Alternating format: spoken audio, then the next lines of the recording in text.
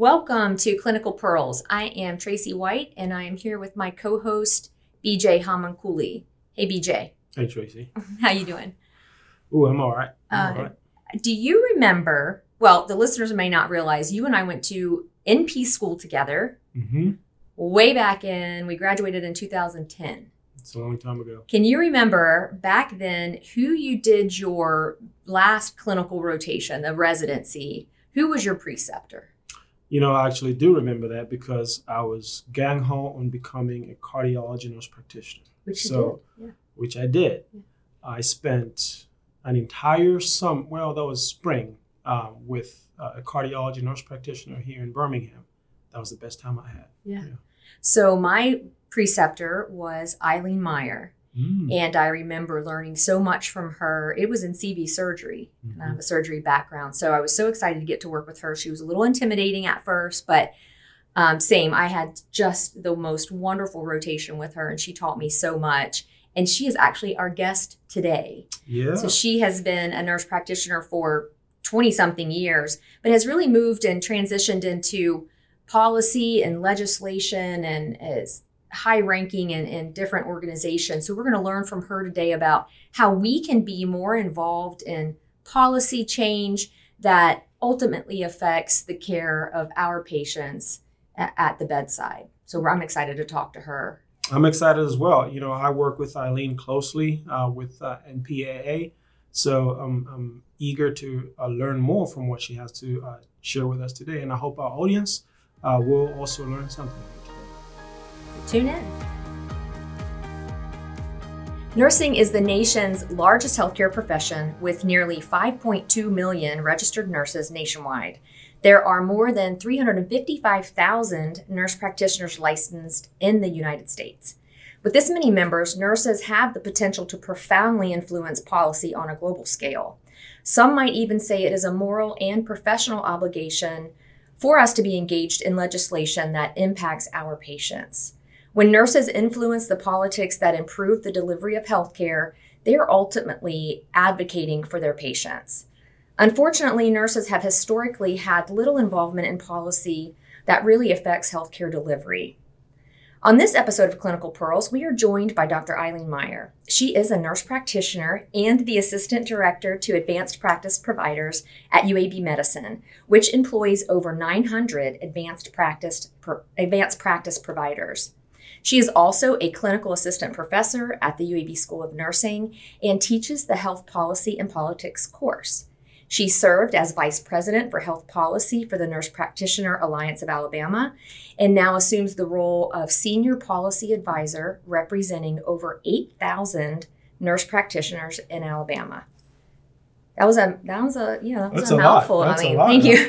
It's really great to see you. Thanks for being here. We're excited to talk to you today. Well, I'm very excited to see you again, Tracy. It's been maybe 2 years, and BJ, it's always good to be around you. Oh, it's good to see you always, Eileen. Well, you know what? I'm so excited for you to come to talk to us today. And, you know, this is a conversation that we're going to have today. So just tell us a little bit about your background as a nurse practitioner. Let's start there. Okay. So I graduated with my BSN in 94, moved to Alabama in 95, and started the acute care nurse practitioner program. Graduated in 97 and immediately worked with Dr. Al Pacifico in the cardiac surgery line in 1997. And at that time, I feel like it was the best time in the world to be a nurse practitioner because, especially in acute care, because I'm pretty sure I was the second graduating class and we only had 6 in our class. And quite frankly, I'm not quite sure anybody knew what to do with us. So it was a great time to practice. Yeah. And I think I was the only acute care nurse practitioner in the hospital at that time as well.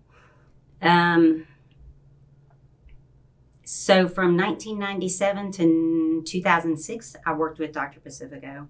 He was probably one of the best people in the world to first start working with because he had very clear expectations. In 2006, he retired. Dr. James Kirkland took over. And at that time, they decided to develop a lead position within acute and acquired congenital cardiac surgery. And I assumed that role in 2007. And this was when it seems like our service line really grew with advanced practice. You know, when I started in 1997, we had 3 nurse practitioners that were on a step-down unit. By 2006, we had 6 on the step-down. And then in the following years, we started developing the ICU nurse practitioners in their role and the ambulatory to what it is now. So now in 2023, cardiac surgery at UAB probably has 60 to 70 APPs. Wow. It's a totally APP-driven service line. Everybody, when you first walk into cardiac surgery, you're going to see a nurse practitioner and the surgeon. To when you go to surgery, in your ICU, back to the step-down unit, and then back to the ambulatory space. It's all APP-driven. So it's really nice to see how UAB has embraced advanced practice and how they're stood behind us and utilized us. And I've digressed. So in 2013 or 2014, about that time, I was placed on a committee to help start finding out where are all these nurse practitioners at UAB. We think there's maybe 300 of them, but nobody knew where they were. It's such a big entity, and they're hired in under different entities like the hospital, the School of Medicine, HSF. So we sat down and started trying to figure out where everybody was. And out of these meetings came the fact that we just thought maybe UAB would best be served with a centralized office. So in 2015, I think it was, they developed the Office of Advanced Practice through much support of the physician and nursing staff. And I think that's what's made our office successful, is the support we've had. And this will be the first Office of Advanced Practice, I think, in our state, and one of the first probably in the country. I mean, some of the very large organizations had some, but I think there were very few, like probably under 10. Ended up as the assistant director to advanced practice, and I'm glad there were 3 of us, because we all knew what we wanted, what we thought advanced practice needed. Like, we knew we needed to make connections with the nursing schools and get these students in. We knew that we can develop or offer them great clinical precepting experiences. We wanted to really, we were getting credentialing privilege, but we wanted to make it more in tuned to what the advanced practice needs are. So we really developed the credentialing and privileging process, developed the Advanced Practice Providers Executive Council, and then part of my job was also to look at what the nurse practitioners needed in order to do their job. And a lot of it was procedurals and regulatory issues. So in 2017, for some reason, I decided that nurse practitioners needed to be able to put in large bore central lines and chest tubes. and we do. We're a level 1 trauma center, and our physicians really support our nurse practitioners in these procedures. So I began making the case to go before our regulatory boards to develop a protocol for the state, because that's the way the state operates, and drug our trauma surgeons down to Montgomery. And it took about a year, but we ended up developing the critical care advanced protocol that allows us to put in the chest tubes and large bore central lines. And to me, that was like a big win. That was just as exciting as legislation, because I'm like, oh yeah, we're up where everybody else is in the nation now. So during that time, I somehow met Joy Dupree, Dr. Dupree, and I consider her one of my mentors with policy. Yeah, she's wonderful. Yeah. And she came up to me, she goes, hey, Eileen, why don't you run for office with NPA, Nurse Practitioner Alliance of Alabama? I was like, what's that? And she had this, I know, shocked expression on her face. But, really, I've lived in this bubble, and we've always sort of just did what we wanted to do. I'm not saying that in a bad way, but I never really thought about it. I just thought, okay, let's move forward. Let's do this for UAB. Yeah. And Joy dragged me out of that bubble and made me aware of what's happening on a state level, and that, only nurse practitioners can change nurse practitioner law, and only us can drive things forwards. So she's the one that got me started down the NPA track. Okay. So back to Dr. Pacifico, what an amazing progressive thinker for that time, way back in 97, to think, okay, I can make nurse practitioners a vital part of this team and to take, you on and not really know what to do. So I really liked him. I've only met him a few times way back when, but what an amazing mentor and colleague at that time. So, and actually, I think all of cardiac surgery was like that. They all really recognized nursing, put a lot of their trust in the nurses. Many of those nurses have been there for 20 years. So Dave McGiffin and Jim Kirkland. And so when I transitioned to Dr. Kirkland, it was no different. Okay. It's like, we expect you to take care of business and, and trust that you will. Mm-hmm. Yeah. Mm-hmm. Was it hard for you to then move from that, that full-time clinical, in it, every day, like you said, to more of that outside your bubble? Was that a difficult transition, or did it just fall into place? So I never really viewed it as difficult. Looking back, I don't think any of us knew what we were doing. But so several things happened at the same time. First, I took that position as an assistant director, and I was 50% of my time was lead still, and 50% of the time was devoted to that office.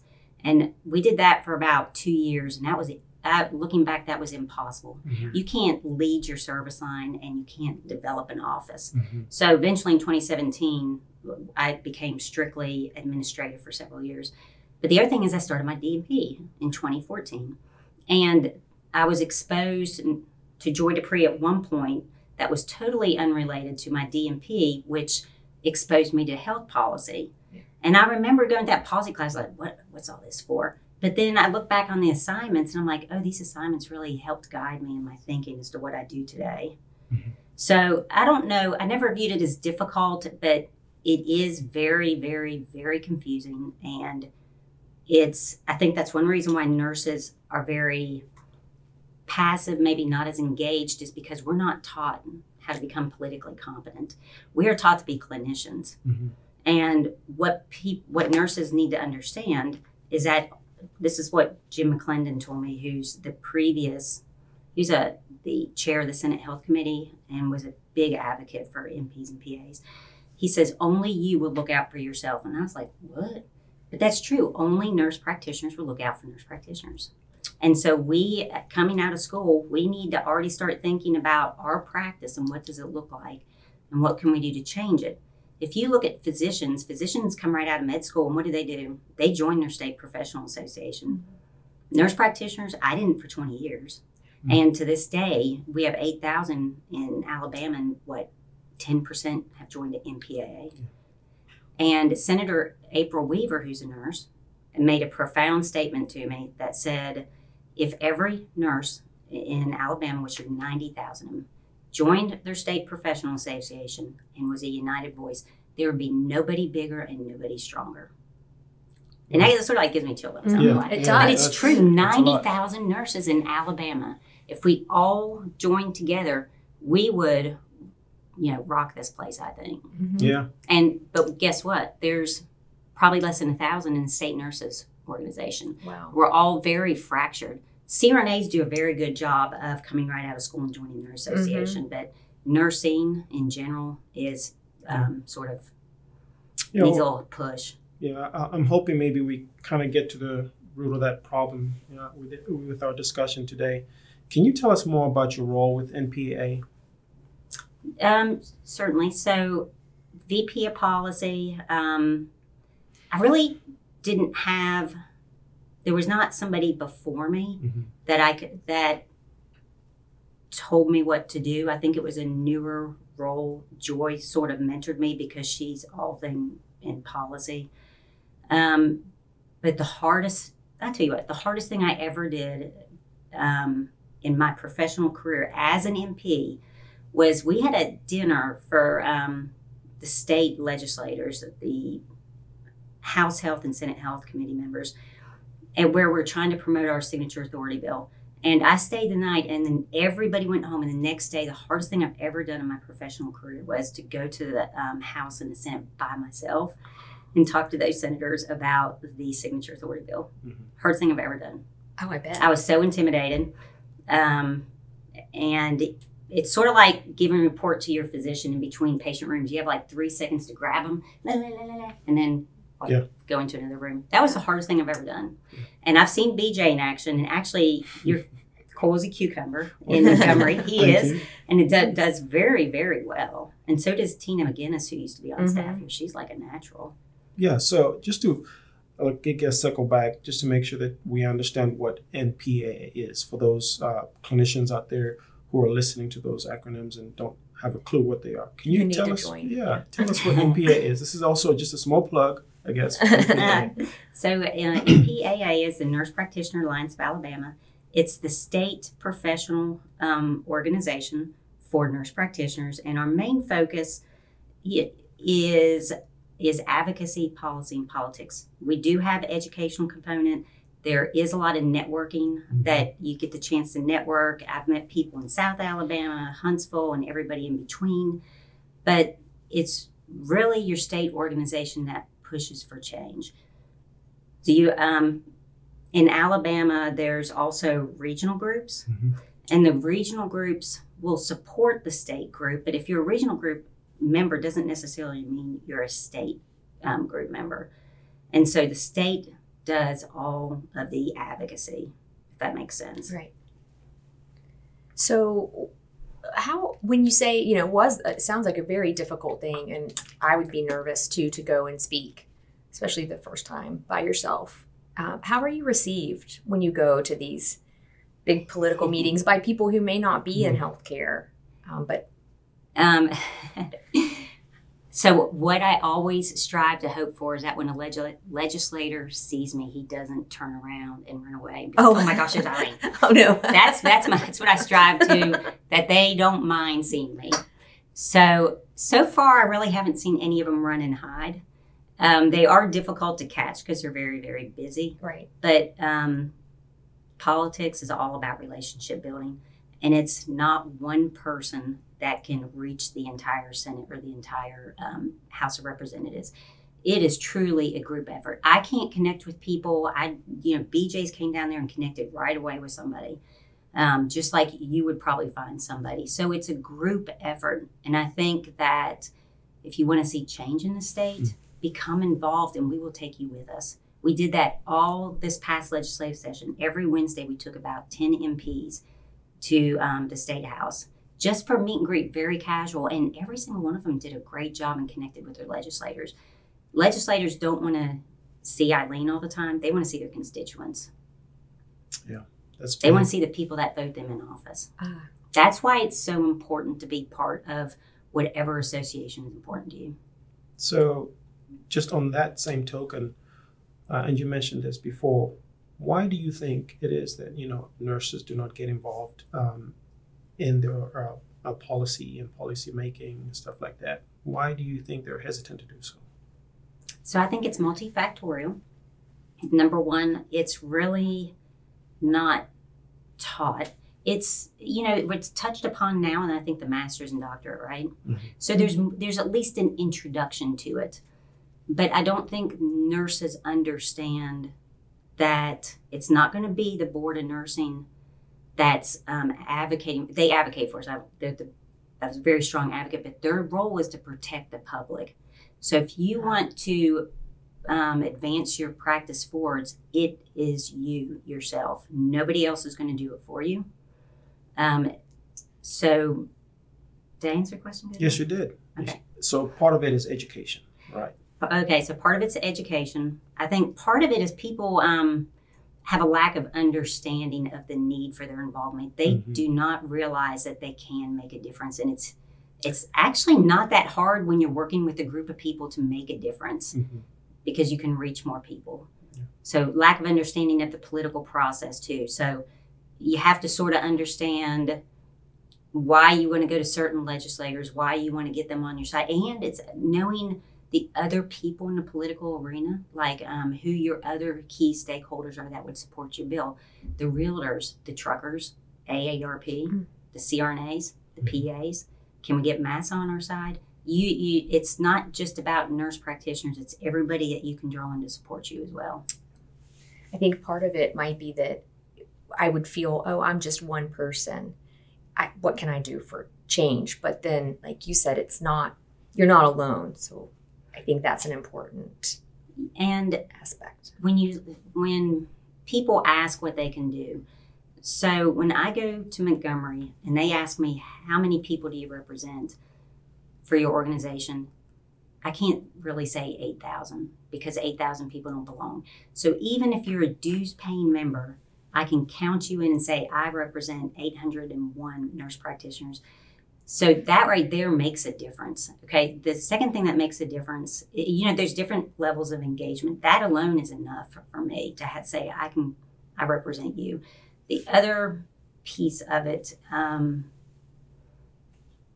my gosh, it just went out of my head. The other piece of it is when we do have a bill, or we do have a bill that pops up from somebody else that we don't like, to send out an alert and say, please contact your legislator. So those legislators, when you make a phone call, you email them, or you call their secretary, they will come into the public hearing and say, I am so tired of hearing about these nurse practitioners. 300 of them called my office today. We need to pass this bill. Yeah. That was a signature authority bill. Yeah. So that's a different level of engagement. All it does is, okay, yes, you're a dues paying member, but yes, you just picked up the phone, took you 2 minutes to call and say, please support House bill, whatever. I'm a nurse practitioner. I'm one of your constituents. I think those phone calls do work. Yes, they do they work. I wondered if they did. They did. Because I've done it, but So you never know. Yeah. That was actually, I'm quoting Senator Wagner, who walked in and said, I have received 300 phone calls this morning. We need to pass this bill. So they'll stop. Whatever it takes. So, as a nurse practitioner, my main concern, I guess, is just taking care of my patients. But, I don't know about what happens in the background in terms of what's been taken or what's been done to advance my practice, my role. Can you speak to some of the accomplishments that you've had with NPAA, with nurse practitioners and their role? Certainly. So, I'm going to touch upon what you first said. Mm-hmm. So, you're clinic-based, and all you're really focused on is you and your patients. The purpose of that professional association is to send you alerts out and say, this is what we just passed, this is what we've just done. So keep you abreast of what's going on a local level or even a national level. So that way you don't have to dig around for what you're looking for. So that's one, that addresses the first part of what you said. But since 2017, I think we have made some big changes. And we've done it in small bits and pieces. And it's really, believe it or not, I think it's pushed our profession forwards. And now we're way more recognizable down in Montgomery than what we used to be. So the Signature Authority Bill was passed in 2018. The second piece of legislation we had was the FTE ratio, in which we wanted to go from a 4-to-1 to higher. Mm-hmm. We started this in the 2020 session, and it wasn't a perfect bill, I will say that now. It would have actually capped our current statute. So our current statute is unlimited. It's the rules on the regulatory sides that limited collaboration to a 4-to-1 ratio. Meaning what? Meaning, so our current statute does not say that only 4 nurse practitioners can be on a license. It's unlimited. Mm-hmm. It's the rules, the matching rules on the Board of Nursing, the Board of Medical Examiners that said you can only collaborate 160 hours a week. Okay, so that makes sense. So we had a bill that would have increased the ratio, but would have unfortunately taken away that unlimited status because we're now introducing legislation to cap that. Mm-hmm. But our cap, we would have tried to guarantee that we maintained a higher ratio. Yeah. So we got Senator McClendon to support it. We got it through the House Health, the full House, the Senate Health, and April Weaver had just picked it for the full House, which would have been voted on when COVID hit. COVID shut it down, and I was back to square one thinking, oh my gosh, what are we going to do? In particular, there were several rural nurse practitioners that couldn't find collaborative practices physicians that weren't already full. And some of the bigger hospitals like UAB were maxing out. Mm-hmm. At one point, we had 3 cardiac surgeons, but you have 60 APPs. Yeah. So since both regulatory boards had agreed to the bill, I thought, let's go ask the regulatory boards if we can do this through rule change, because that's what it is in the first place, rule change. I hope I'm making sense. You are. So, of course, the Board of Nursing is 100% behind it. The Board of Medicine ended up being behind it, and we actually did it through rule change. So our current statute still is uncapped, but now we have a rule change that has a 9-to-1 ratio. Yeah. So that, even though it started out legislatively, we did it through regulatory. Then we've done the critical care advanced protocol, which allows chest tubes and large bore central lines. We recently passed the Botox for chronic migraines, paracentesis, the ENT protocol with the help of the PAs. They really helped. Actually, they did the whole protocol. Recently, we have another central line protocol that actually decreased the number of femsticks, which works in our favor from like 25 to 5. And that you mean to be able to do that. Mm-hmm. So instead of having to do 25 to prove competency, you do 5 initially. I think 2 can be in the Sims. Then maintenance is, I think, 3, and they can all be in the Sims. Okay, nice. Okay. Yeah. That's huge. We also worked with Medicaid to, Medicaid actually came to us after the Signature Authority bill. It says, what can we do to help nurse practitioners in their practice? Well, at that time in 2017, Medicaid did not reimburse MPs and PAs for inpatient billing codes. So we worked with them in 2019. They changed the billing code structure. And so we were the only state that at the time wasn't reimbursed. Now we're reimbursed. The other thing Medicaid asked me was, what procedures do you need that to be reimbursed for that we're not reimbursing now? So anything that a nurse practitioner can do procedurally within the state, they will reimburse us. Those are very big accomplishments. Mm-hmm. That's wonderful. That's a lot of work. Since 2017. 2017. You've been busy. And it's definitely it takes a village. So, having done all that work in terms of getting some legislation passed to advance our practice, have you seen any improvement in the role of the nurse practitioner within the UAB system that you are currently working in terms of making sure that they're taking full, they're participating in making sure that they take hold of those privileges that they're getting?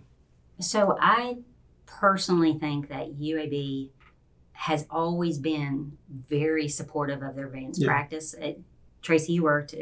I agree. I think they're the ones who said, let's have a centralized office. It wasn't the nurse practitioners that came up with this idea. It was the health system that says we need to figure out where these MPs are, what they can do, what their specialties are. Mm-hmm. And man, they have fully supported every initiative. That's good. You can't ask for a better working environment in this state. Mm-hmm. So we are slow with the changes we've made on a state level. You're slowly seeing our scope come out more and more. Yeah. Like our ENTs, they're doing all the ENT procedures they need to do. Our UAB Medicine actually has a central line team that is APP driven, and the health system wanted APPs to do it, and because those who do it the most do it the best. Mm-hmm. And so we have a whole team of APPs devoted to central line insertions, which I think is a big deal.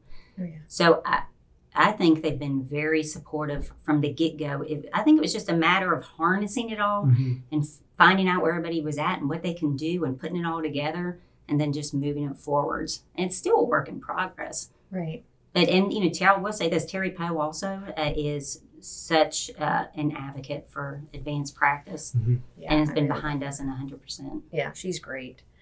So what things are you working on now?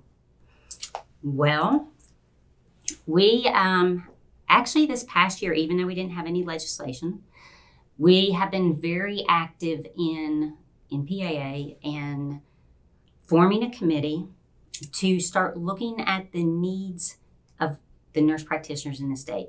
What do they need in order to practice at their highest level? What are your barriers? So we're taking their responses, and this committee is sort of translating that into what we need to do legislatively to move practice forwards. So it is, and we're finding out most nurse practitioners don't have a full understanding of many things, as I did not either. And so part of the goal of that committee, in which BJ's part of, is to educate nurse practitioners and try and answer questions in regards to their practice as well. So how can a nurse practitioner get more involved in NPAA or any other local organizations that would help advance their role? In nurse practitioners or nursing? Both? Either. Both. Yeah. Okay, so I think that every nurse in the state needs to figure out what they're most passionate about, right? Because it is a time investment, and there is money invested. I mean, it's not that much, but you still, if I'm giving you money, this is what I want. So you look at the organization and you look at what they do. And so if you're a nurse practitioner, and you'll find that nurse practitioners are very fractured.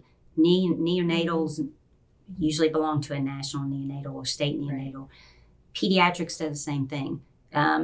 Most of NPAA, it used to be mostly perceived as primary care, but we've gotten a lot of acute care in, and they're seeing that the changes that we make on a state level aren't just like, they don't just concern one type of nurse practitioner.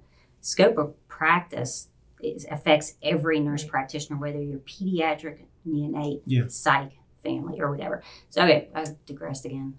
So find out what you're passionate about. If you're passionate about advocacy and policy and politics and practice, research your organization and join that one. If you want to have a voice and a seat at the table and you want to make change, you need to join your state professional association. If you're more interested in the educational aspect, NPAA does educational aspects, but so do the regional groups. Mm-hmm. And then, of course, the national group is national, right? They're making changes on a national level. So you should belong, theoretically, to several, because you want to support your national group because they're the ones that are making, like the ICANN, they're the ones that are making the changes on the federal level. Yeah. But still, even though it's passed on the federal level, doesn't mean it's passed it from state to state, right? So then you want to join your state professional association and push for change. But we don't know what specific groups of nurse practitioners need unless they join. Does that make sense? That makes sense. Absolutely. That makes sense. So to get involved, pick out what you're passionate about, join it. I think NPAA has become very interactive with their members, holding town halls, developing these committees. These committees are meeting once a month. I will say that with regards to your state organizations, NPAA does a good job with that. We're much more visible. We're available on online media. When I was starting as a nurse practitioner, I wasn't hearing much about our state organization, but now I think we do a good job at making ourselves more visible. Yeah. Even the local one with the Central Alabama Nurse Practitioner Alliance, so that one is a good one as well for those nurse practitioners who want to start at a local level. Great. Well, I think we're about out of time. If we could have you, if you could tell our listeners one thing that you want them to get from this whole talk, what would it be? I think the most important thing that a nurse can do, and I think this is the biggest barrier to practice in our state, is we need engagement from our nursing workforce. That's what we need. We need you, whether you're a bedside nurse, nurse practitioner, CRNA, you need to be engaged in whatever association you want to make change for you. Awesome. That's a good point. Thank you so much, Eileen. That was great. Really appreciate seeing you and hearing you today. Been fun. I could listen to you all day, Eileen, but I think what you've told us today is very important. From that bedside nurse to that advanced care provider there, just get involved. And I'm glad that we have people like you who are advocating for our profession. Thank you for coming. Can I say one more thing? Sure. So you want to have a seat at a table, and you don't unless your voice is heard. So if you want to make change, put yourself out there. Awesome. Thank you so much.